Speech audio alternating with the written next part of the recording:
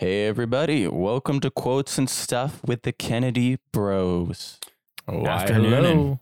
Oh, I just made up a word there, but I didn't hear what TJ said. I just said why hello. Why Would you hello? believe Okay. I was the normal one this time. We really should have done a hello there for this Hello there. episode. It would have worked. But I am your host, Nate, This is TJ. And I'm Christian. and this is the podcast where we talk about movies, comics, TV shows, and stuff.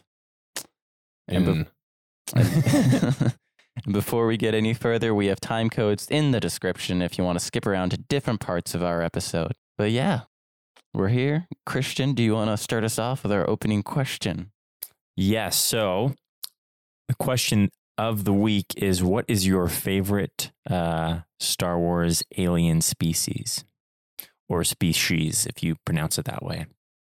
And obviously, there's a connection to the episode with this question if you haven't seen the title already. But Nate, why don't you start us off? You want me to start us off? Yeah. Okay. That's Oh, what we we don't- steal. We yeah, we always don't- go. yeah, We we always go last. exactly, we steal your answer, so we don't do that.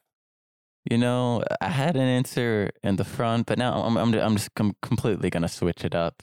Oh, I'm switcheroo. I'm gonna go with Rodian. You know, Greedo was a Rodian. There's lots of Rodians wow, out that is there. a choice. You kill lots of Gre- Rodians. Greedo shot first. Nope. Han shot first. But you kill lots of Rodians in Star Wars, Jedi Knight, Jedi 2, Jedi Outcast. Oh, okay. So you like them because you kill a lot of them, Well, they're on Nar Shaddaa a lot, but Yeah, I don't know. and they're always trying to kill you. Yeah, they're never really good. Actually, there's one moment where they're good in Solo when Emphas nests. Well, it's hard to say. Yeah. When all of her rebels take off their helmets, one of them is a Rodian. So there Ooh, is a we- good Rodian, but Okay. I don't know. They're kind of just one of the classic aliens that you see them and They you're like, are. oh, it's a Rodian. You know, they're fun loving. Usually one of them's probably gonna die, but you know they're there. They're there, and they're sometimes funny. So Yeah, I'm gonna they're go with a Rodian. An OG alien from the original Star Wars. I like it. Okay. TJ, what do you Okay. got for us? Now you guys are gonna have to help me out because I can't remember the specific race that they're called in the comics, but it's the one Quinlan Voss duels with Aayla Secura, the ones that have the cortosis alloy blades, and it's the father and the son. You know what I'm talking about? I know Ooh. exactly what you're talking about. Give me about 5 seconds to look up the name because I know the evil aliens. Oh my gosh. That's a digging. You're talking about from Legacy, right? Like the Legacy stuff. Legends. Excuse me, Legends. I don't know why I said Legacy. Mhm. Yeah, it's like not quite Legacy, but yes, the Legends one. Those are the ones I'm checking. No, I don't know. I don't think they're called Murglet. They're called Morgaki, maybe I think it's actually Morgaki. I don't know how to pronounce it. The Morgaku or something like that. the Wikipedia is failing me because the comic that I know it's in, the plot summary is just non-existent. Dang. I don't even know what they're called, to tell you the truth, but that's a good take back to reading some of those Legends comics which were fantastic, and some of Aayla Secura's and Quinlan Voss's adventures. But we'll get back to you on the exact naming of that, but we're thinking it's this name, alien race, starts with an M. Yeah, Okay. and that just because they're super cool because they're literally made to kind of become the best warriors and specifically to be able to kill Jedi, and so they're really cool. And they never really went anywhere with them. And anything else, I've never seen them, which is too bad. Yeah, it's TJ was right. It's the Morguki. It's Morgukai. Yeah, we'll That's go the with that. race. Morguke. Okay. Yeah, they're kind of horned creatures in the sense they kind of remind they kind of actually are similar to Trandoshans, I would say, but they're a very warrior proud race as well. That Okay. only the fittest will survive. But that's a good choice. I know our description probably isn't helping our listeners out there, but And people based are off like, the I've spelling, never read that book, so I have no They- idea who you're talking about. based off the spelling, just go look up an image on it. They look pretty cool. So that not a bad choice, TJ. Good choice. Thank you. Okay, for me, I had a couple of different ones that I was debating back and forth. I like the Chiss. That's a good one. I Mhm. like and for obvious reasons, they look cool, and we have Admiral Thrawn as one of them, and he's just a fantastic character. I also really like the not the Dathomir witches, The Zabrak. but the Dathomirian Zabrak. So Darth Maul's character, right? His species. I thought they're really cool. And in Clone Wars, you get a little better look at some of both of them, or the different types of species. There's not just like the red horned Maul type, but you also kind of have yellow and orange and different colored skins of that species. But I think I'm gonna have to go with a classic species from the OG Star Wars, the Gamorreans. They're Gamorrean. They're just kind of they're the pigs with horns and crazy teeth. They're the guards of Jabba the Hutt. They're in a lot of desert planets in the movies. But they're kind of all over the place in the Star Wars universe, and they're kind of brainless. But Piggies, we called them. They love a good fight, and they're always big and not. I say they're durable, not necessarily tough. But I like the Gamorreans. Remember, there's the 2 Gamorrean battles in The Mandalorian season 2, episode 1. That's true. I was about to say, like, do we get Gamorreans outside of episode Tatooine. 6? But you just mentioned they're in The Mandalorian, because you don't see a ton of Gamorreans around in the galaxy besides at Jabba's palace. So yeah, they're spread throughout some of the comics too, where they just kind of show up and they're fighting. They're in. If you guys recall back to a long time ago now, in the Darth Maul comic, there's a Gamorrean Gamorrean guard, I believe. So yeah, so That Darth Maul kills. Darth Maul kills very easily. So the Gamorrean is my favorite species. So all right. Okay. I could have sworn TJ was going to go with the Duros, but he didn't, to my surprise. Oh yeah, I was maybe gonna go with the Nagri from Legends, like the Darth Vader's assassins. what about the Hutts? You guys don't like the Hutts? None of us chose Athorians. Yeah, I thought one of us was going to choose the Athorians, but even deeper track, not even the Selkiths. or the Mon Calamari. Come on, guys.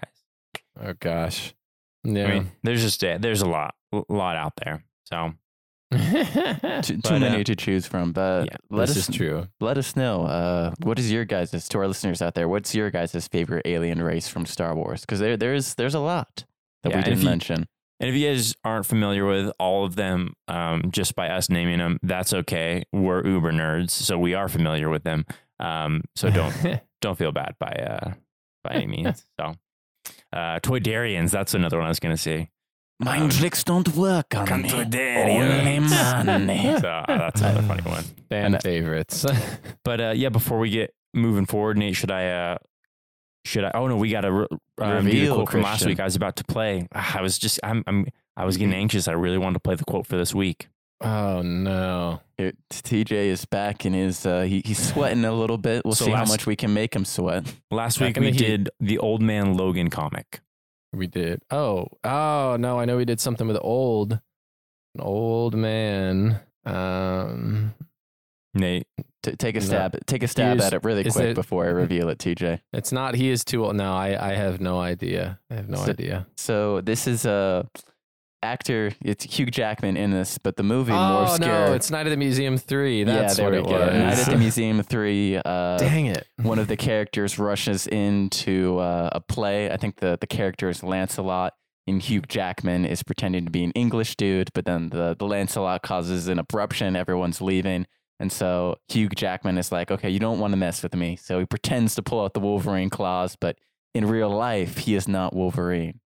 And so he's like, wait, she's like, what are you doing? He's like, he's just Wolverine doing his Wolverine thing. Or not the girl, but he's like, oh, he's doing his Wolverine thing. He's like, oh yeah. But obviously the connection there was we did Old Man Logan, who's played by Hugh Jackman, and Hugh Jackman was doing his Wolverine thing in Night of the Museum 3. Yeah, and the question about what hobbies, what we would want to do when we're old people, Old Man Logan. Hopefully that caught on for most of you, but if not, now you know. But dang, let's get the quote going for. Okay, we'll just say this though. That's 1-0 for the competition. I was about to say last episode, we're gonna start keeping score of how many times TJ gets it right, and now he is down. He is 0-1 and behind. Oh man. Dang it. Okay. Well, I'll get our clip going for this week. Quiet down, people. My name is Mr. Abagnale. That's Abagnale, not Abagnale, not Abagnale, but Abagnale. Now, somebody please tell me where you left off in your textbooks. Excuse me, people, if I need to ask again, I'm going to write up the entire class. Take your seats. All right. That is the quote for this week. We'll play it once again at the end of the podcast and reveal it at the beginning of the next episode. But before we we are moving on to our next segment. We're going to be talking about the news for this week. We got a couple trailers that came out, a couple photos for some interesting things that I'm sure many people are excited for. Mm-hmm. Let's start with trailers. We'll start with I guess the shorter one first. Not really a trailer, more of a preview. Yeah. Stranger Things season 4 released a little clip. It's about 30 seconds and only about 5 seconds of new footage, but still gives us a new chance to see the characters in this upcoming season. Yeah, it's so quick. It was so quick watching it. You're like, did they really give us anything at all? No, they showed Elle once, and they showed Hopper being bald with a gun. So we really have no idea what is going on. But I guess Hopper's a little disappointing. But I guess Hopper's alive if you've just finished season 3. So, So actually, I did just finish season 3 this week. And the entire time I was crying, but I'm like, he's not actually dead. Like, they kill a lot of people in the show, but they can't actually kill Hop. I'm very glad to. No one's ever really gone. Yeah. When it comes to family. Well, actually, maybe, Barb was just a friend. Wait, Billy dies. Yeah, that's family. Billy's for sure dead. But Billy's not part of the group. Good riddance. Yeah, Kim's the worst. But I'm sure we'll do an episode on Stranger Things before the 4th season comes out. But yeah, I am fully cultured now, everyone. He finally is. But it looks like still no official release date for Stranger Things season 4, but it looks like it's going to be heading out early of 2022. They got to get it out soon because I guess they've already been filming before, but all the kids actors are it's going to be like Harry Potter to the extreme, right? Where all the Harry Potter characters were 25 or whatever when they finish filming. I don't know. I'm just making up a number, but yeah, the kids are going to get a little too old soon. So. The kids are going to get kids are going to die. Hopper's going to die out of old age, not because of the show. Yeah, but they've talked about how they have the end in sight. So I imagine maybe 2 seasons. I would say 1 more season after this, and then they would market that as the last season. Unless they wanted just to make this season the last season and never tell anyone. Yeah, that would be pretty rad. Too much money involved. The marketing does not agree with that. That's right. But the other big trailer that we got this week was another trailer for Venom 2, Let There Be Carnage. With emphasis on a lot more scene of carnage in this trailer. Yeah, significant amount of carnage. Not like gross carnage, but literally Carnage, the character. So just for those of you who are not familiar with him. Cool to see. I thought in the trailer, we got to see a lot of him, and he looked awesome. He looked super evil and gnarly. And that my hope is that we see him more than Woody Harrelson throughout the film, right? I think I just think Woody Harrelson is not fit for this type of role. And even when they showed him briefly with his horrible hair and horrible outfit, he's like, "Oh, I'm not crazy. I'm just vengeful," or something like that. And I'm like, "Oh my gosh, dude, your line, like, I know the lines aren't good, but you can't carry the lines either as a villain." So hopefully we just see Carnage, is my point of view, like Carnage as the character, and no Woody Harrelson. That would be very nice. Yeah, right now I'm worried that we're not going to see there's not going to be as much of a story in terms of how he becomes Carnage. I don't care as much about that. It does look like they're just kind of reverting back to the exact same thing in the first story or the first movie, where it's like Venom and Eddie are kind of a little bit enemies because he's like, "You're a loser," kind of thing. And I'm like, I thought we were supposed to have overcome that. Yeah, is it because isn't he a loser too, right? But yeah, exactly. So I'm a little worried that we're the story is not regressing. But again, we're not really going to Venom for the story as much per se. We're there more for the humor and action. So true. I think it'll deliver so far. Yeah. Yeah. I just think. I don't know. It's a Venom. First Venom wasn't great, but entertaining. Hopefully, that's what we can get with the second Venom. Probably not super great, but hopefully entertaining. And Yeah. I just want to point out TJ has been dog sitting the past couple weeks, so the dogs you hear in the background are that. So, Are we all not of you- able to edit that out? Oh no, because when you talk, they're still barking. So with the parts where you don't talk, I can edit that out. But when you are talking and then they're barking, that part you can't really edit out without cutting you Okay. out entirely. So I just So when wanted they to. bark, I need to be quiet. I'll get that. They should be done now. I don't know what the crap they're barking at. But for all our listeners out there, that's just like, what the heck's going on? Yeah, just some dogs in the background. Just FYI. I was gonna try and make some dog connection to what we're talking about in the movie, but I'm like, I can't. We're talking about Carnage right now, so You crazy dog. you crazy dog.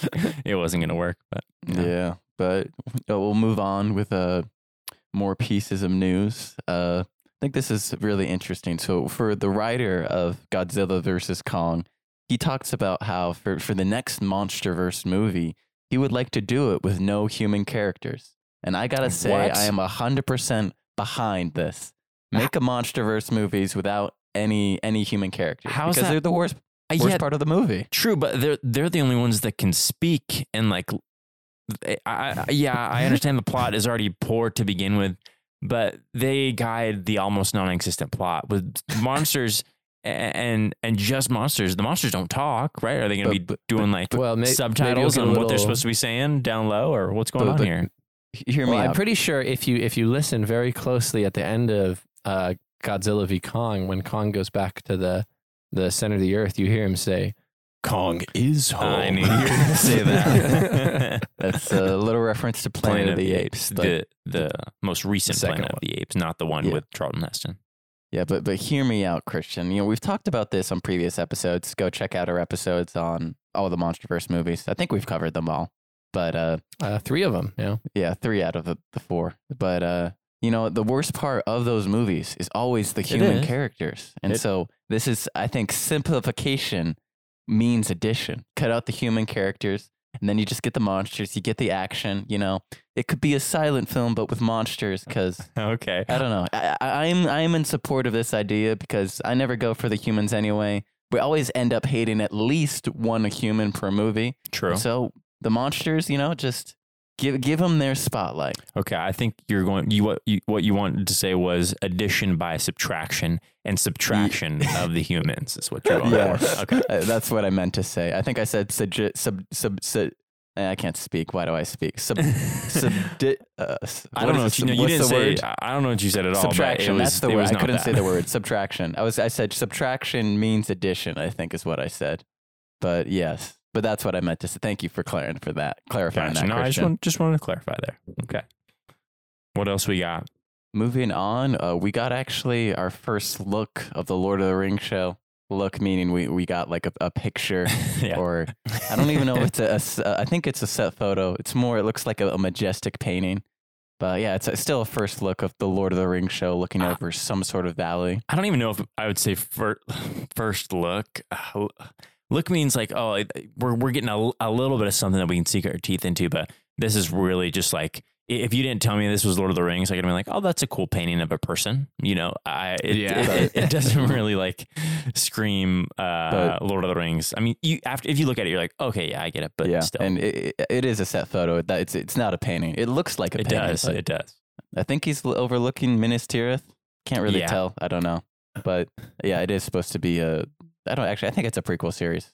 I think that's what it is. But the more important news from that is we got an official release date for that series. It's September 2nd of 2022. So roughly a year from now is when it will be premiering. Trying to build the hype So early. far away. Very, very early. Yeah. They're building that hype. So Mm-hmm. Moving forward, though, it's been looks like I think actually official. I can't remember if this news was officially announced. I probably should have wrote this down better in my notes. But it looks like Ms. Marvel will be pushed to 2022, early 2022. Once again, I can't remember where I found this piece of news. So Ms. Marvel most likely 2022. okay. Delays. That's what it is. But this is, I think, semi-interesting news for all of us. It's been announced that there is going to be a reboot, a live-action reboot of the Ninja Turtle series I with saw that. SNL writer Colin Jost to be writing it. Well, So- I mean, obviously, the first live action reboots did not. You mean the garner first quite two? enough. there's Exactly. any live action Teenage Mutant Ninja Turtles has not been super successful. So, I mean, Well, that means if you're looking at it as in a good movie-wise, it hasn't been successful. But if you look at the toy sales, they've been very successful. yeah. So Oh, maybe yeah. maybe that's the whole purpose behind it. But it's more, yeah. I mean, they got low expectations. So if they can make anything good here, sweet. I'll be stoked because we all love well, I know myself, but I know generally we all love the Teenage Mutant Ninja Turtles, at least the TV series that we watched as kids. They're the best. Mm-hmm. And, if they can just make the Ninja Turtles not look like crap this time, I think that would just be a huge step in the right direction. I didn't think they looked terrible in the But new the- ones. They But- look weird. You look at it and you're like, that doesn't exactly look like a Ninja Turtle. Well, I they're don't know. mutants. Yeah, but like they That's added a true. bunch of weird muscles and they all got like stuff duct taped to the back of them. I don't know. Yeah, It it, doesn't- was a it's- little too extra. Yeah, maybe. a different take for sure. And so I don't know. I feel like if you can just get them looking good, that puts up my hopes significantly Yeah. higher than they're And already quick- pretty low. Quick thing for any of our true fans out there, you're welcome to watch the Teenage Mutant Ninja Turtles musical that actually existed. What? If you're looking to lose some brain cells, Did you watch Um, it, TJ? of course not. But I knew of it. But there's no other option while watching it. Yeah. Or it must be that. Yeah, Teenage Mutant Ninja Turtles. They've been through through the wire. Is that the phrase? No, through the ringer. The ringer. The ringer. They've been through the ringer with stuff. So So- They've been through the window. If they went through a wire, if they went through the wire, that would also be pretty tough too. But we'll stick with ringer. hmm Moving on. This is we'll go to this piece of news. It's been officially. They've announced DC is sorry. I'm stumbling all over the place. It was announced previously that there was going to be a Blue Beetle movie in production at Warner Brothers, Mhm. and it's been announced who has been cast as Blue Beetle. I'm gonna terribly mispronounce this, so apologize in advance. Zolo Moranduena. He is if you've watched Cobra Kai, he plays Miguel on Cobra Kai, but he has been officially cast as Blue Beetle for that movie. And they are doing another season of Cobra Kai as well. So it's going to be Yep. four seasons now, I believe. Wow. You can't stop kids beating up each other with karate. Mm, It's never gonna end. Especially when it's Johnny and Ralph Macchio going at it once Johnny. again. It's just like it's a inevitable battle that will take place once again over and over, and they're like the ultimate villain and hero, but in this time one is the hero and villain have kind of switched. Yeah, if you haven't seen it, but All right, moving on. We got a bit of Marvel news. It's now been rumored that there will be a Ghost Rider Disney Plus series. This comes out from some of the comments that a producer at Marvel made and has led to speculation that we could be getting a Ghost Rider series in the future. Yeah, I'd love to see Nicolas Cage reprise his role as the Ghost Rider. I think it's what we'd all been waiting for. actually I was gonna say the exact opposite. I mean, if he did come back, that would be honestly just kind of hilarious. But Well, we've got a multiverse now. Anything can happen. yeah, that kinda one's ever truly gone. Okay, sorry. But see, that kind of ties in also with the multiverse to our next bit of news. Also, Marvel. It's talking about the TV show What If. There's been Mhm. a lot of news about that lately. First off, it's already been announced that there's a season 2 in development, and that should come out sometime around 2022, I Mhm. believe. But it's also been announced that What If is going to be just as important as any other Marvel TV show or Marvel thing that comes out. And the creator of the series has talked about how some of the things that happen in What If could lead off into live action spinoffs. So what's going to happen, I think, in What If is going to be, I guess, more important than we thought originally it was going to be to the MCU. And it comes out Doesn't it come out Next- this week, the 11th, in 3 days? Yeah, in 3 days we get our first episode, so it looks like we might have to add talking about The what if. talking about that each week. What if? in Well, our, that's good because we're almost done with Bad Batch and it's been kind of a waste. So, but we'll get to that here soon. but yeah, actually moving on to I'll say that piece of news afterwards. Some Star Wars news. So they announced the prices for Disney's 2-day Star Wars experience, Galactic Star Cruiser. Do you want to hear some of the prices for how much it costs people to go to this 2-day experience only? I'm I mean, guessing we're breaking tens of thousands. Not that I was much. going to say but for, upwards of 5. yeah, for 2 people it's about $4,800, and then for 4 people it's $6,000. Wow. Man, they're Okay, so if we pull our resources together, we should be able to. send half of a person. No, just kidding. No, that's what we they gotta- are milking that. I'm not to say, I think it'd be cool. Like, I know it's a lot of money, but I think it would be cool to do. No, that's what we got to make the goal of the podcast: to make enough money so that we can send each of us to Star Wars Yeah. Galactic Cruiser. Oh, that would. That's true. It's we do it for the fans. We're gonna go and do this so we can report on it to you guys. If that ever happens one day, which I probably doubt it would, unless like in 10 years the price goes down. It probably Well, won't, hopefully but- Christian will be a millionaire by then and then can pay for our passage. We're gonna rob every bank In Las Vegas on the same night, same night at the same time. About 40. Yeah. So, anyways, a reference to the how it should have ended for Ocean's 11. yeah. Great one. But yeah, that's crap ton of money, but I don't know. Disney can charge anything because of nostalgia. Yeah. It's powerful. Demand is high. People underestimate the power of nostalgia. Dwight Schrute. So that needs to be Good. my new tagline right there. But There you go. This is, I guess, my last bit of news, which kind of works as a perfect way. Actually, Christian, do you have any pieces of news you want to bring up? no, or? the only thing Okay. I was really going to say was there was a guy in the Olympics that had shaved his head into an arrow, a blue arrow, just like Avatar, and he won the saw that. Olympic gold as a windsurfer. So kind of cool. He used his Airbending. airbending Yeah. to win. Everyone thinks it's just a joke, but no, he legit airbended to win the medal. But no, that's all I had. Okay, but the last piece of news that ties directly, this nice segue into us talking about the Bad Batch, is the Bad Batch has been renewed for a second season, which I didn't think it was. Surprising, very surprising indeed. I didn't think there'd be enough demand for a season to happen. Though I'm not sure there is. Yeah, you're right. There probably isn't, but maybe they're trying to catch people like us and be like, well, you know what, it didn't do so hot the first round, but we'll give them hope that it's going to be better the second round. However, and that's why we gotta keep our Disney Plus I think my subscription. favorite is seeing the posers on social media, like the poser sites where like, wow, like one of Disney's best shows gets renewed for a second season, and I'm like, this better not be talking about the Bad Batch. Like, Yeah, I mean, because will I still watch it? Yeah, heck yeah. I mean, we got to. That's what we're here for. So, But yeah. let's talk about episode 15 of the Bad Batch. What are your guys' thoughts?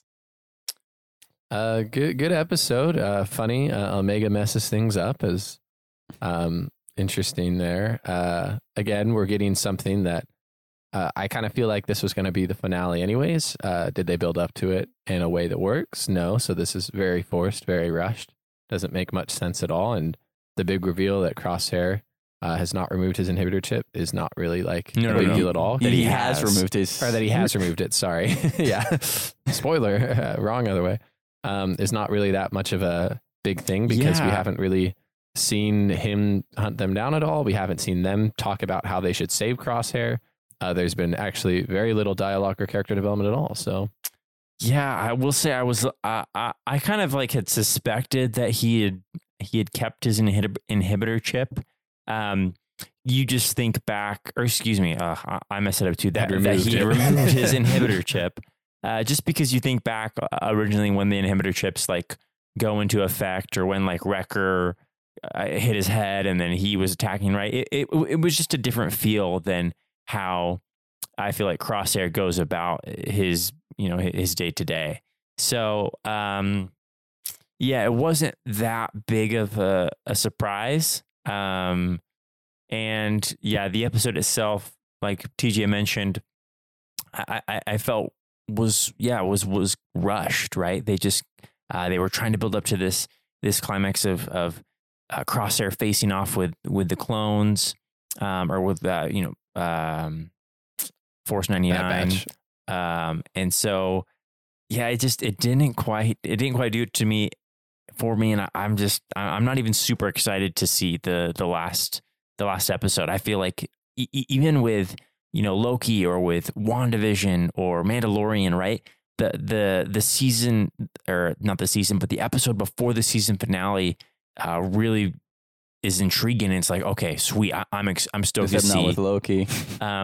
Yeah, Loki is not as much, but in some of the other ones, you felt like you really wanted to watch that last episode, that season finale. And here, I just I don't have a ton of like desire to watch it. I will, but yeah, because I'm just like, what are they going to do? They're just are they going to kill Crosshair? They're going to escape? There's just no, again, similar to some of the other shows, I don't feel like there's any stakes here right now. Like, they haven't built up to anything.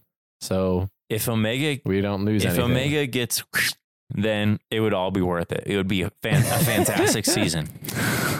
No, I couldn't even say that. But I enjoyed. It's obviously, it's not a huge twist that Crosshair revealed that he doesn't have his inhibitor chip. But I think it still helps to, it's still an interesting dynamic to be like, hey, we are soldiers. This is what we do. Why not do it for the Empire? I still enjoy that, discussion between the Bad Batch and Crosshair. But still, in the end, it's still too little, too late. Mm-hmm. But I still enjoyed also seeing, though, the destruction of Kamino. It kind of answers like, well, why did no one else ever do cloning again in the galaxy? Because they killed they blew up the place where all the cloners were. And my thought was, I know they still took the scientists, but what were you going to say? Yeah, Christian? my thought would be just like, oh no, keep the facility and use it for the Empire's resources, but they just didn't want anything to fall into the wrong hands. So any hands that were not theirs. But right. But, and again, I was fine with that too. I just wish they had built up to it more, because the only indication we had of this was like the episode at the beginning, and then that one episode where they saved Gregor, and then everything else has just kind of been like. And why didn't Gregor come with him? Maybe just because he'd been in prison for a while. But I'm like, he was injured. Yeah. He was injured. But yeah, I guess that makes sense. But I don't know, to be honest, though, I am kind of glad it's getting the second season, because I believe in redemption, and Star Wars is all about redemption. It's true. true. If you have a really crappy first season to get a really good second season, I can work with that. Yeah. I can allow it. Mm-hmm. But as far as this goes, yeah, there's not much to do besides, they escape from Kamino and then probably have to kill Crosshairs, and that's an emotional moment. That's probably what's going to happen in the finale. Yeah. Right. Yeah. That's, I guess, unless no one else has any thoughts. No. That's it for episode 15 of The Bad Batch. But we got to move into our topic, also Star Wars related. We said we'd cover this eventually. It's actually a throwback to one of our first episodes, but we're talking about the Knights of the Old Republic comic. So very different from the Knights of the Old Republic video game. While both are kind of taking place in similar timelines, I believe this comic takes place about 8 years before the Knights of the Old Republic video game. There's it's totally new characters that you haven't encountered before. Though there's names and references of some of the characters from the Knights of the Old Republic video game, which is kind of cool. And then like old Sith Lord names, which is also kind of cool to see. Yeah, very, very different, but also just a very intriguing old school comic that I remember reading. We'd actually got this comic book by accident, I believe. I ordered it. Really? Yeah, I ordered it thinking it was something totally different, or I thought it was like talking more about the video game or something like that. And I'm like, this is not what I wanted at all. But I read it and I was intrigued, and I then got the next one. We got the next one, and we read more. So that's I think a sign of a good story when you have no intention of reading it, and you're like, wait, this isn't what I wanted. So you're already kind of bummed. Then you read it and you like it. So And to give some point of context, it takes place like 4,000 years before the Battle of Yavin. Is for all you official Star Wars people out there or nerds like us, because everything BB. apparently the time BBY. yeah all the timeline is apparently it's before the Battle of Yavin and after the Battle of Yavin, which is very interesting that they chose to make the Battle of Yavin so crucial to understanding Star Wars timeline. Well, I think But- it's because, everybody grew up on the 4th episode, was we're prequel people, so we want to start with Anakin, Yeah, like well- the birth of Anakin. Well, Yavin is just like, that's all. That was the first of Star Wars, right? That's the Star Wars Yeah. birthplace. So it makes sense, but it's funny how canonically that's how they write it in all the Star Wars things. That's true. But somebody give us, one of you give us, what's an introduction or what's the story about with Knights of the Old Republic and who are we really following with it? TJ, you want it? I was about to do it. Yeah, I could give it a shot. So Zane Carrick, I believe is his name, Correct. is a Padawan apprentice of the Jedi, and he comes back, or he gets back late to a meeting that he's supposed to have with his other apprentice friends and their A masters. knighting, actually, Fine. where he could have potentially been knighted to a Jedi along with Oh, his it is the knighting. That's along right. with his fellow Yep. Padawans. And he comes back to see all of his apprentices killed by his masters. And so he gets blamed for the murders. He runs away. And the story is kind of him trying to figure out why did this happen, trying to kind of stop his masters from killing him, obviously, and to stop the prophecy that they see a Sith Lord coming and destroying the Republic.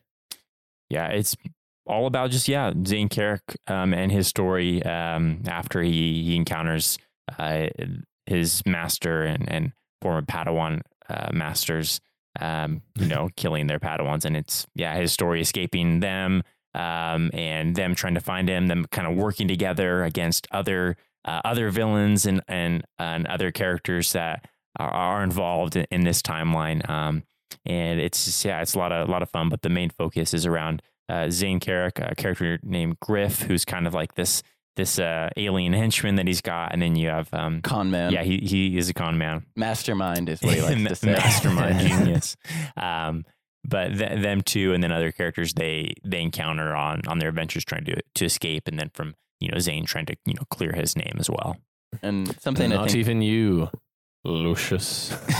Wait, why do you say Because that? sorry, that was a random, but his master's name is Lucius. So No, it's No, his Lucian. master's name is it's Lucian. Lucian. Dang it! Yeah, My bad. very Sorry, guys. I similar, got though. excited. And he gets Yeah. very similar vibes. I will say, Zane Carrick's Yes, master, actually. his name is Lucian, and it's that the character in the story gives very similar vibes to Harry Potter, Lucius Malfoy. But I think something that's interesting about Zane Carrick is he's kind of I would relate him to the Peter Parker of Oh, Star Wars in a totally. sense. Yeah. He's kind of a failure at everything. He's kind of failing to be a Jedi. And it's like, oh, everyone's like, he's got a special relationship with the Force. But there's also kind of like, oh, he must suck at the Force. But if you can finish to the end of this comic, they actually explain it of what does it mean he has a special relationship to the Force. But when you kind of first meet him, he's kind of just bumbling around. He's like, maybe I'll get knighted, but I probably won't. But I think that creates. But he's got a heart of gold, just like Peter Parker. Yeah. But I think he has a really interesting dynamic as you go throughout this series and as he continues to grow as a character throughout. That's a really good comparison, though. I would say Peter Parker is a little smarter, more naturally intelligent, but he's just kind of a quirky kid, and always is in the wrong place at the wrong time, and he just never seemed to get Never things has to money. work out right. And it's kind of the same thing with Zane. Like he, wrong place, wrong time. He kind of fumbles around. Both characters are you really like them. You're rooting for them. They're happy, good characters with a good heart, but just things don't always seem to go their way, but they have some cool power. Mm-hmm. Mm-hmm. But moving forward, let's talk about the plot then. So he kind of gets this. His masters have murdered his apprentices, and he's supposed to be murdered because they believe in this prophecy. But kind of what do you guys think about, I guess, this whole arc of he's being on the run, hunted by his masters because of this prophecy that they foresaw? Well, I mean, it's an interesting concept because it goes to like this throughout the story. It's like, well, if his masters didn't kill the Padawans, then nothing that happens later on in the story would have come to pass. If they had seen this vision, not done anything, everything would have been okay. Well, maybe not everything would have been okay, but a lot of things would have turned out differently, and you wouldn't have Zane going around and him being chased. And then later on, spoiler alert, some of the masters die. Not really even by the hand of Zane, but just they just die. None of them by the hand of Zane. Yeah, Zane in this, he never kills anyone throughout this entire series. Yeah, you're right. So he has a Batman kind of idea, you know. Yeah, no killing. But it's kind of, it goes to the thing. Well, if you hadn't started it, none of this would have even happened. But I think the big thing is, you know, there are these master Jedis and there are these seers, and they're like, well, they wanted to take action because had they not, or in a previous timeline, had a master taken action, horrible things would have happened. Exar Kun was this terrible Sith Lord, and if his master had seen the prophecy or seen the vision that he or she had, and then killed Exar Kun, then all of these terrible things would have happened. So it's just kind of it's tough. Obviously, you can't justify killing the Padawans. That's some Anakin bad news Anakin Darth Vader stuff right there. But it leads to a very intriguing story. I think that's something I like about it, or something that I liked. Let me just, I guess I should clarify this, because that's the main storyline, but they wrap it up and then it keeps going, which is something that I didn't like as much. I didn't like anything after it wrapped up the main storyline. I'm like, this is just kind of filler. I wish they had wrapped it up during it, kind of thing. But I really appreciated about this series is that it actually kind of follows a Knights of the Old Republic video game kind of style where, you know, he goes along, has a bunch of different companions, but then these companions also have different side stories and different kind of like back plots that they work through kind of sometimes together before like they go to the main storyline as well. So like you learn about like more about Griff's background a little bit, or about Slisk or Rohan, the Mandalorian. And so I really like that idea of tying in multiple stories with this overarching narrative. And multiple villains, too. It reminds me a lot of Teenage Mutant Ninja Turtles, where you have a main villain like the Shredder, but then you also have a lot of really bad dudes as well, like the Triceraton, you have Bishop, etc. So in this as well, Zane goes along and he's with Griff and with some of the other characters, but then, you know, they encounter the Mandalorians. The Mandalorians. Obviously, you have Mandalore, the Great or whatever, right? So the leader of Mandalore, because you have the Mandalorians fighting the Republic at this time. So they're really bad. Then you have the one admiral who's trying to control the space worms, right? So he can have total power. You have the creatures and terrorists, and then you have the Sith talisman who a Mandalorian gets taken over by, and then he's really bad. And then so there's a lot of these other cool villains that are merged throughout the story. So it's not just like one, okay, yes, Zane is running away from his evil Jedi masters, and that's it the entire time. Yeah, that's involved in it, and it ultimately comes back to that. But there's a lot of cool stories in between that are very entertaining. I think as far as universe building, this storyline includes a lot of unique things and a lot of interesting things. Like, for example, you learn like the Mandalorians we get in this comic are a lot different from the Mandalorians that we've seen, you know, later on down the line. You know, their culture is a lot different, but it's also warrior-like, totally warrior, destroy, conquer. It's kind of like the height of their powers, the Mandalorians, but it's very unique, and I think their armor is something I really like, even though it's completely different from normal Mandalorian armor that we're used to. It's still very interesting. But you also get so many different alien races that I think are very complementary to the Star Wars universe and don't really feel out of place. But I think it builds upon a lot of the essential ideas of Star Wars in a very positive way that is very interesting to see. I think one of them is family, because in this time you get to, the Jedi Order is very different from the Jedi Order that we get to know in the originals and the prequels. You know, the Jedi aren't refrained from physical restrictions. You know, they can have families, and that's kind of one of the big tying thing is you'll learn later on. This is a spoiler, but kind of if you read the first volume of comics, like the first 5 issues, it sums up all this. But the counselors, all the Jedi masters that murdered the apprentices are part of this secret Jedi cabal that is trying to prevent the rise of another Sith, because Exar Khan, as Christian has talked about, was a rogue Jedi that started the Great Sith War, and because of that led to so much death and destruction. So much death, but also just like the loss of so much Jedi. And so I guess the main antagonist, sorry, Lucian, his mother started this cabal, and basically she was a Jedi that started training her own Jedi, and kind of that's where kind of this cabal or this kind of schism in the Jedi Order, like they're all loyal to her and what she believes, and that's why she put the 4 counselors together.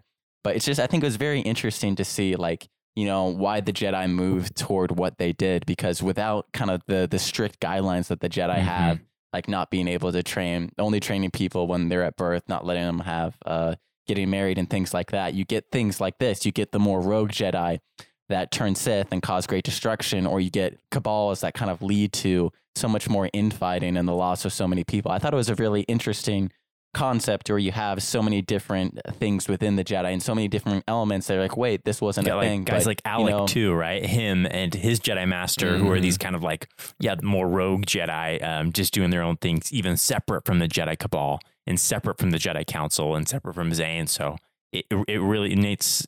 You said it perfectly. It's really setting up kind of the function of why the Jedi are the way they are later down the line and what we see in the movies.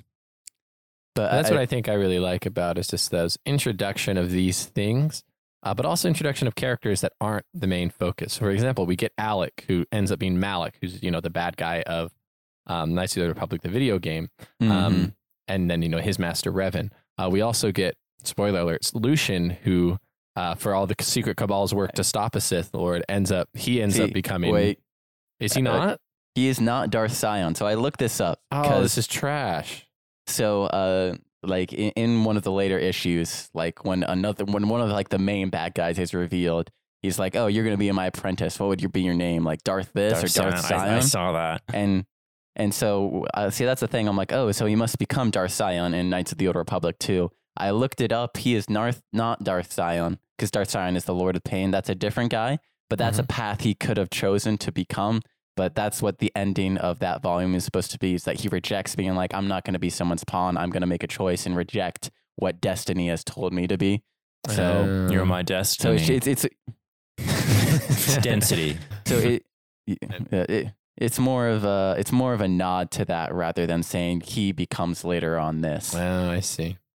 Which is good. And that's a nice theme that I like throughout it. So like, as we go throughout it, kind of the more hardcore masters who are like, we did nothing wrong in killing our apprentices, they die off. They also saw their own deaths. Yeah, they see their own deaths. But they're like, I'm thinking of the blue one and the what's her name? The Shaak Ti gal. The Shaak Ti gal, yeah. They both die but they were like really punks, and so they kind of somewhat deserved it. They were kind of mean. They were the worst. But then the other ones like Rana Tay, that's her name. Rana Tay, yes. Rana Tay and Felk. Felk or not Fennec, but it starts with an F. I think it's Felk. But then like the others, as time goes on, they're kind of like, their guilt gets to them. Like the green guy, I can't remember his name. Exmar. It's Xam Exmar. Yeah, that's it. Is like, wait, guys, we killed our Padawans. We have to confront this. And then the blind girl, who's later, what's her name again? Not Quinlana, but it starts with a Q-U. Quiana, I think.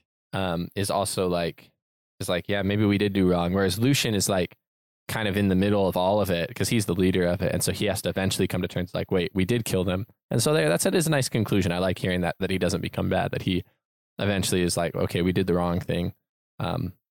And need to atone for that in some ways.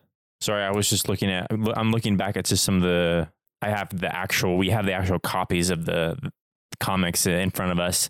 And one thing that I mentioned, or wanted to mention, and was a little confusing at first, is if you look at the actual pictures of some of the different characters, they're different throughout the different throughout the comics. And so at one point I'm like, wait, who is this character? This is like a new character. And then all of a sudden I realized it was Zane, or I realized it was Jor-El. But I think that's one cool thing when you're looking at some of the comics, aside from the actual story part of it, is when you jump into the actual pictures of it and seeing how the different illustrators show all the different characters in their cool ways, and showing the emotions and just the action sequences of all. I just wanted to point out and thought it was a very cool part of reading this. I do got to say, I do enjoy some art styles a lot more than others. 'Cause Yeah. there's some art styles that I'm like, I don't know, nothing out to the artist, but I'm like, I'm not enjoying how you drew this character versus like, I think the one that the artist that started it or did the first volume, I really liked his art because it felt it fit a little more for me. It's very but, realistic. But Less yes, cartoony. you do get lots of varying art styles because this ran for like 50 issues from like 2006 to 2010. Yeah. And so, yeah, I will, as far as criticisms go, yeah, some of those art styles, not as much. Basically everything past the wrapping up of Zane's story, I'm just kind of like, what are we doing? Like, what is this? I mean, there's some cool ideas in there that I like, but I'm kind of like, I started this because of Zane's story. And when that got wrapped up, I didn't really want to keep going. But then probably the other kind of major criticism that I had was, but it kind of worked as well, is the big bad guy who It shows up at the end. Yeah, he doesn't show up until the very end. And I think that's what's annoying about it to me, but makes sense. The thing, because I hadn't reread this in a while, he does appear in the earlier issues. And he appears actually a few different times in the earlier issues. Each time you read about it, there's hints towards it each time, which is something I didn't catch around the first time. It is a little bit sudden that you're like, wait a second. He does kind of, he announces himself at the very end. But if you look throughout, it's actually pretty good building up to it and seeing the little hints of like, wait a second, something feels off here. Because that was something I think I appreciated a lot more about this series is if you can see the buildups a lot more through a bunch of little lines. Because I think previous times I'd read this, I'd skimmed more than I'd read. But this time I kind of sat down and read out everything. And they actually build upon each other really well for reveals later down the line. But I can agree it does feel a little sudden. But like I think kind of if you're able to comb through this or kind of just be able to sit down and read it rather than just skim, it's still pretty interesting to see the little ways that they nod at the future. Because there's actually quite a bit of foreshadowing that you're like, huh, I didn't see this the first time. Yeah, around. I will say, yeah. I guess it did a good job. It was still, I'd say, a little, not like a ton of foreshadowing, but little bits here and there where you're like, oh, who's kind of this side character who's always in the cloak, who's talking to Lucian. And then all of a sudden at the end, he kind of turns out to be the bad guy.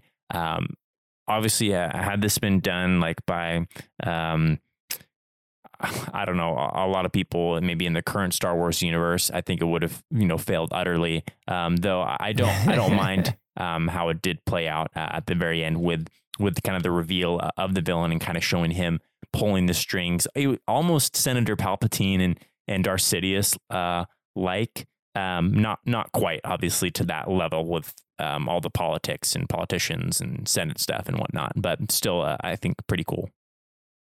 Yeah, and I think you're just kind of, or at least I'm just kind of used to that whole like showing the big bad guy but cloaked so you don't know who it is. Whereas in this case, it's like you don't realize it till the very end.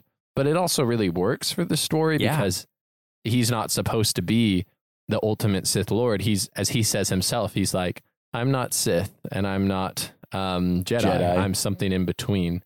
And so it really, because he's not supposed to be the big bad guy of Knights of the Republic. There's a lot of other big bad guys like Revan and Malak or the Vichy or whatever the guy's name is. Vitiate. And so it's kind of cool that like he's a very subtle, not really the big bad guy, but bad enough to cause a lot of problems, though not as many problems as I was hoping for. Well, like after the last one, I don't really feel like he's about to take over the galaxy kind of thing. It's just more like he's like, aha, I did a lot of bad stuff. Yeah, he caused, if looking at it, he caused tons of destruction, and he was the villain that the Masters saw in their original prophecy that kind of led to everything. So I do like it because sometimes you, when you know who the villain is right from the get-go, then I don't know. It's just, it's not as fun, right? Where leaving it to last minute, it's intriguing. You're like, oh, it was this guy the entire time. And you're always trying to pin all the bad stuff on one guy. Like I was always pinning it on Lucian, right? And I'm like, oh, this is the big bad guy. But then, oh no, wait, he was being manipulated as well. So I really did enjoy that part of it. Though I will say, the ultimate villain's reign was very, very short. So that was maybe something that I thought could have gone a little differently. But I guess along with that, kind of how we talked about, they explored upon more of the ideals of the Jedi. I also really enjoyed how they explored the Sith throughout this as well, because a lot of it has to do with like this cabal is obsessed with not letting the Sith return. But in spite of trying not to let the Sith return, they also exactly do that, which is let the Sith return. But they meddle in so many different things about the Sith and kind of the Sith culture, because there's so many different artifacts that they've been collecting throughout the years, and kind of just like almost like shadowy ways of what they do is almost considered like Sith-like, or paths that lead to the dark side. But I thought that was a very intriguing way of being able to also show the other side of like, this is kind of like, this is why there's a lot of reasons why people fear the Sith. And it's like the Sith can cause so much destruction with so little power, which I thought was really interesting. The artifacts were a cool part of it, right? So the main villain, and I just called his name, it was Hazan. Hazan? Yeah. Hazan? I don't know how to say it. Yeah. I just kind of read it as Hazan.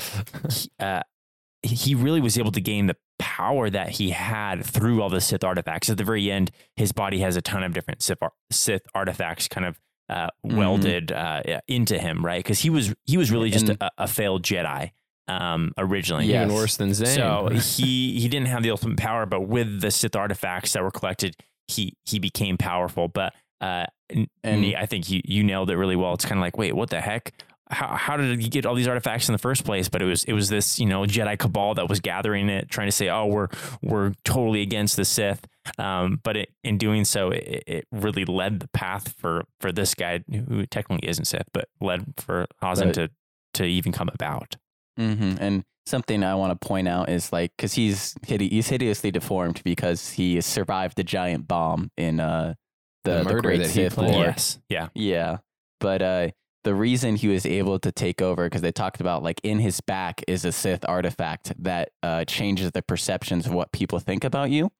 And so one of the reasons he is able to do so much is because no one realizes what he is actually doing, because he has a Sith artifact that kind of messes with how people think of you, which is something I didn't see the first time. And he did orchestrate Lucian to get a lot of power also within like the council. It was something that I read as well. I'm like, he was obviously manipulating Lucian the entire time, but if Lucian didn't do the things that he did, Hazan wouldn't have been able to have the power that he had. So there was that manipulation as well, which was very Senator Palpatine, Darth Sidious-like. And that's what's really cool about original thing, which we get from the video games, but not, and we really haven't got anything from it except for that horrible reference to like a Sith knife in episode 9. But like Sith artifacts and Sith ghosts, Sith magic, like this is a really big part of Knights of the Old Republic, and it's something that we haven't seen in any of the mainstream movies.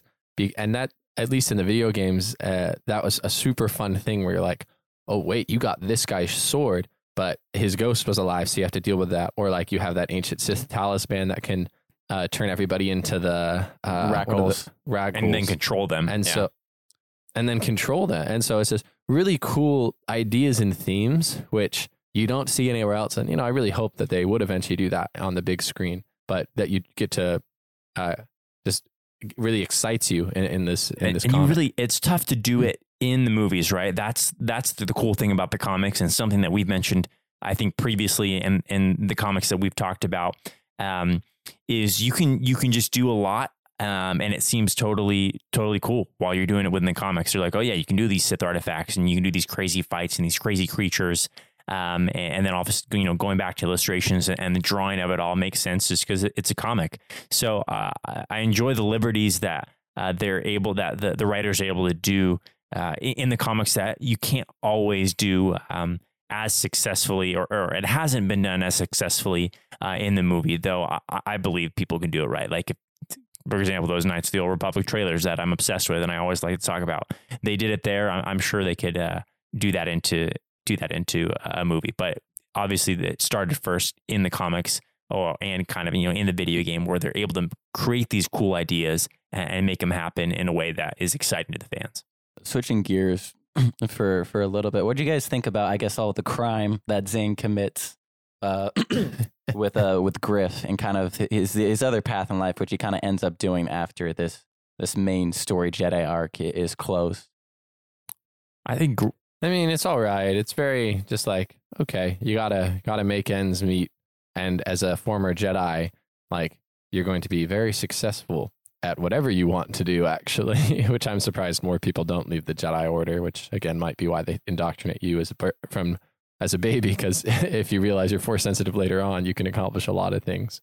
But it's just kind of like, it makes sense, so to speak, even though it's not really as exciting as the main story. I enjoy Griff as a character. I think he's a fun character, and he has a pretty major role throughout the comic from the beginning, right? It's Zane who's kind of chasing him right at the very beginning, and then due to him chasing Griff and trying to get him captured, that led him to be late to the knighthood, where he stumbles upon his masters who have killed his fellow Padawans, right? So.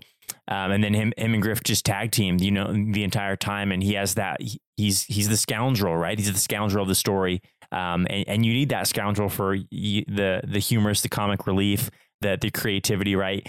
Griff wants to kind of be this big bad gang member dude. And he's kind of only seen as just like this side, small time crook. Exactly. But then later on in the story, he's able to rise and be the big dog leader of one of the gangs that's present in Terrace. And so I do enjoy their interactions and their relationship together. Obviously very different types of characters, but I think this was Griff was a must need character in Knights of the Old Republic. And I also think with the crime, I think it adds a humorous element that is very much needed, because otherwise it'd be really depressing all the time. Not that it isn't sad, because there is a lot of sad moments throughout the storyline.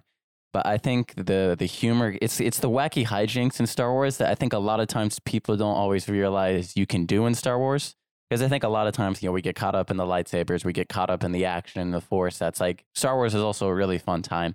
And I think with the crime side of it, and kind of, I think it's also the crime side of it. And it's also very important to Zane's character arc. Is that, like, being able to use trickery and kind of just use, I guess criminal ways to kind of get what you need at the moment is not only a lot of fun, but also adds to Zane's character arc of being like, hey, a Jedi is not just being able to use a lightsaber really well and use the Force really well. There's other elements that are still very important to, being a Jedi, or even just getting around the galaxy. Because that's something that's talked about throughout. It's like, Zane tricks or is able to beat his masters in a lot of different ways that before they're like, he's a failed Jedi, he sucks. And the thing I kind of mentioned earlier is like, he has a learning disability is what they say more towards the end. It's like, I had a learning disability, so I wasn't very good at things at first. And my masters just kind of saw it as failure. And so that's why they kind of wrote him off as him sucking all the time. But just because he had a learning disability doesn't that mean he wasn't capable, because he shows himself to be very capable throughout many different instances throughout this storyline. But I think another thing that I really enjoy about seeing just like the criminal aspects of in this comic book is it also shows you lots of different sides of the galaxy that you don't normally get to see. When you get caught up with the Force and things, which I think is probably the most popular aspect of Star Wars, you also forget about all the scoundrels, all the scum, all the villainy that happens throughout the galaxy. And so I think being able to also have these side storylines where they're like, oh, we need to get this, or they're pulling off these cons, I think is still an interesting part to see more parts of the galaxy that we don't always get to see. And then you get to see different characters or different alien races that you're like, oh, you only see in these circumstances. So I think it adds another element of really diversifying the galaxy in Star Wars and being able to explore different avenues rather than, oh, you're a Jedi or you're a Sith. Yeah, I was going to say, note to the hidden Becks, right? That they incorporated into this, that were also on the Knights of the Old Republic video game. Yeah, and Mission. So just little things. I liked those combinations. You're like, oh yeah, if you played the game, you're familiar with these characters. But sorry, TJ, cut you off. Yeah, the humor is a good point, I think, because I feel like the most successful Star Wars humor characters have only been droids up to this point. Like the originals, it's C-3PO and R2-D2. Hey, we got an HK. We got an HK-47 in here too. Yeah, get an HK, and then you have K in Rogue One. But this one's really nice. Is that it's the banter between kind of Griff wanting to be kind of bad and Zane wanting to be good. That plays off really nicely to lead to some fun moral questions, but also some funny situations where sometimes Griff has to be good or Zane has to do something bad, and so it's a nice respite, I think, as Nate said. Well, we covered it pretty good here. Any other last thoughts on Knights of the Old Republic? I don't think so. Yeah, I think I'm just trying to think if there's one last thing I want to talk about. We could probably even dive into the Mandalorians even more, because there's a lot of interesting things about the Mandalorians, and it continues to explore with one of the main characters also being a Mandalorian.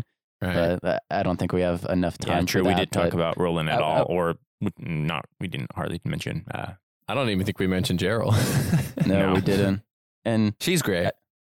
Yeah, they like TJ said, there's lots of characters out there that have their own stories that kind of after kind of Zane's story wrapped up, that they continue to explore, continue to show what happens after it. But I guess if I had to say one thing about the Mandalorians, it really shows off their warring side and shows how powerful the Mandalorians could be, although be it different from the Mandalorians we have now. But I still think it's a really interesting way that they explore the Mandalorians in the early Republic versus later on in life. Way more They BA. could have been the conquerors of the galaxy, really. It was either, hey, Terrace is getting totally like shifted and the power of the Jedi isn't there anymore, and then boom, all of a sudden the Mandalorians come, right? So the Mandalorians and the Sith were I feel like they were the big power hubs that people had to fear. Yeah. Mm-hmm. And so it's really interesting and really cool. But I guess we should move on to our ratings. Yeah. Then? Yeah, let's do it. So I'll give two separate ratings. I can start.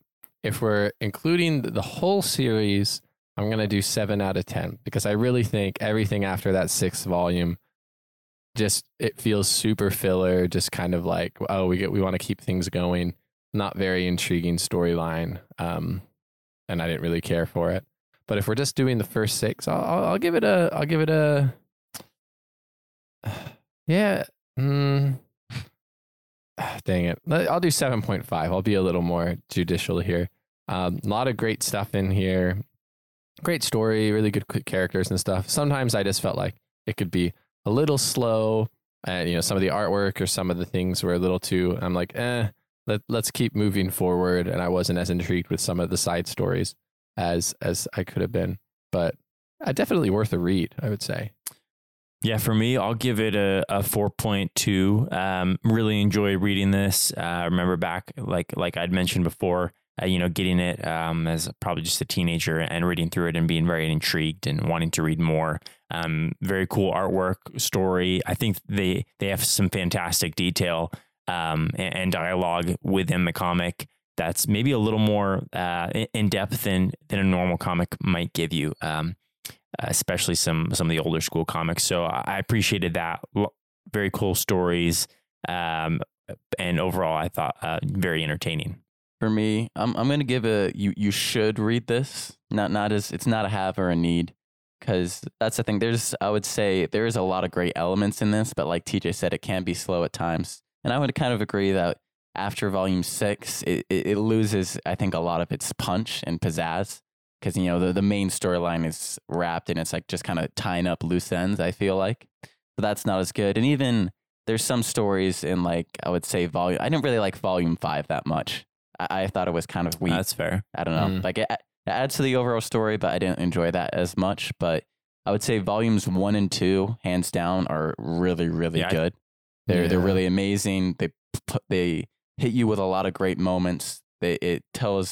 It's starting to build up for this bigger story. So volume 1 and 2 are amazing. And volume 3 and 4 are pretty good. But then 5 is only all right, and 6 is good, but has some moments I don't love. But overall, I think it's a really good storyline. It adds a lot of things to the Star Wars universe that I think are really interesting and are really cool. Obviously, it doesn't hit on every moment. For the most part, I would say you should read this, especially if you're a Star Wars fan and you're like, I want something different and new. This is definitely for you.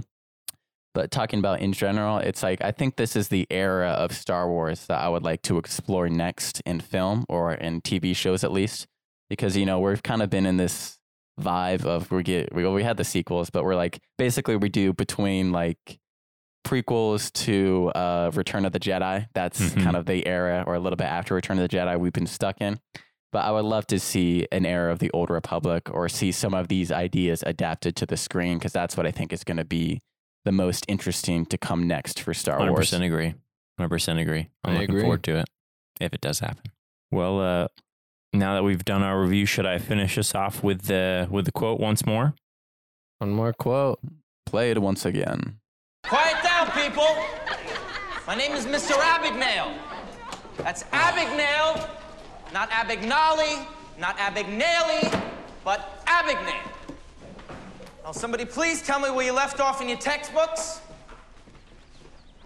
Excuse me, people, if I need to ask again, I'm going to write up the entire class. Take your seats! All right. That's the quote again, and that brings us to the end of this episode. Thank you guys so much for listening. We really appreciate you out there. If you want a chance to get a shout out on our podcast, you can do that by following us on social media, on Instagram and Twitter, at Quotes and Stuff Pod. If you DM us guessing the quote before we reveal it, we'll give you a shout out. If you want to reach out to the show, you can do that through Gmail. That's at quotesandstuffpod@gmail.com with questions or any suggestions of things you would like us to cover. Once again, thank you so much for listening, and we'll see you next time. Adios.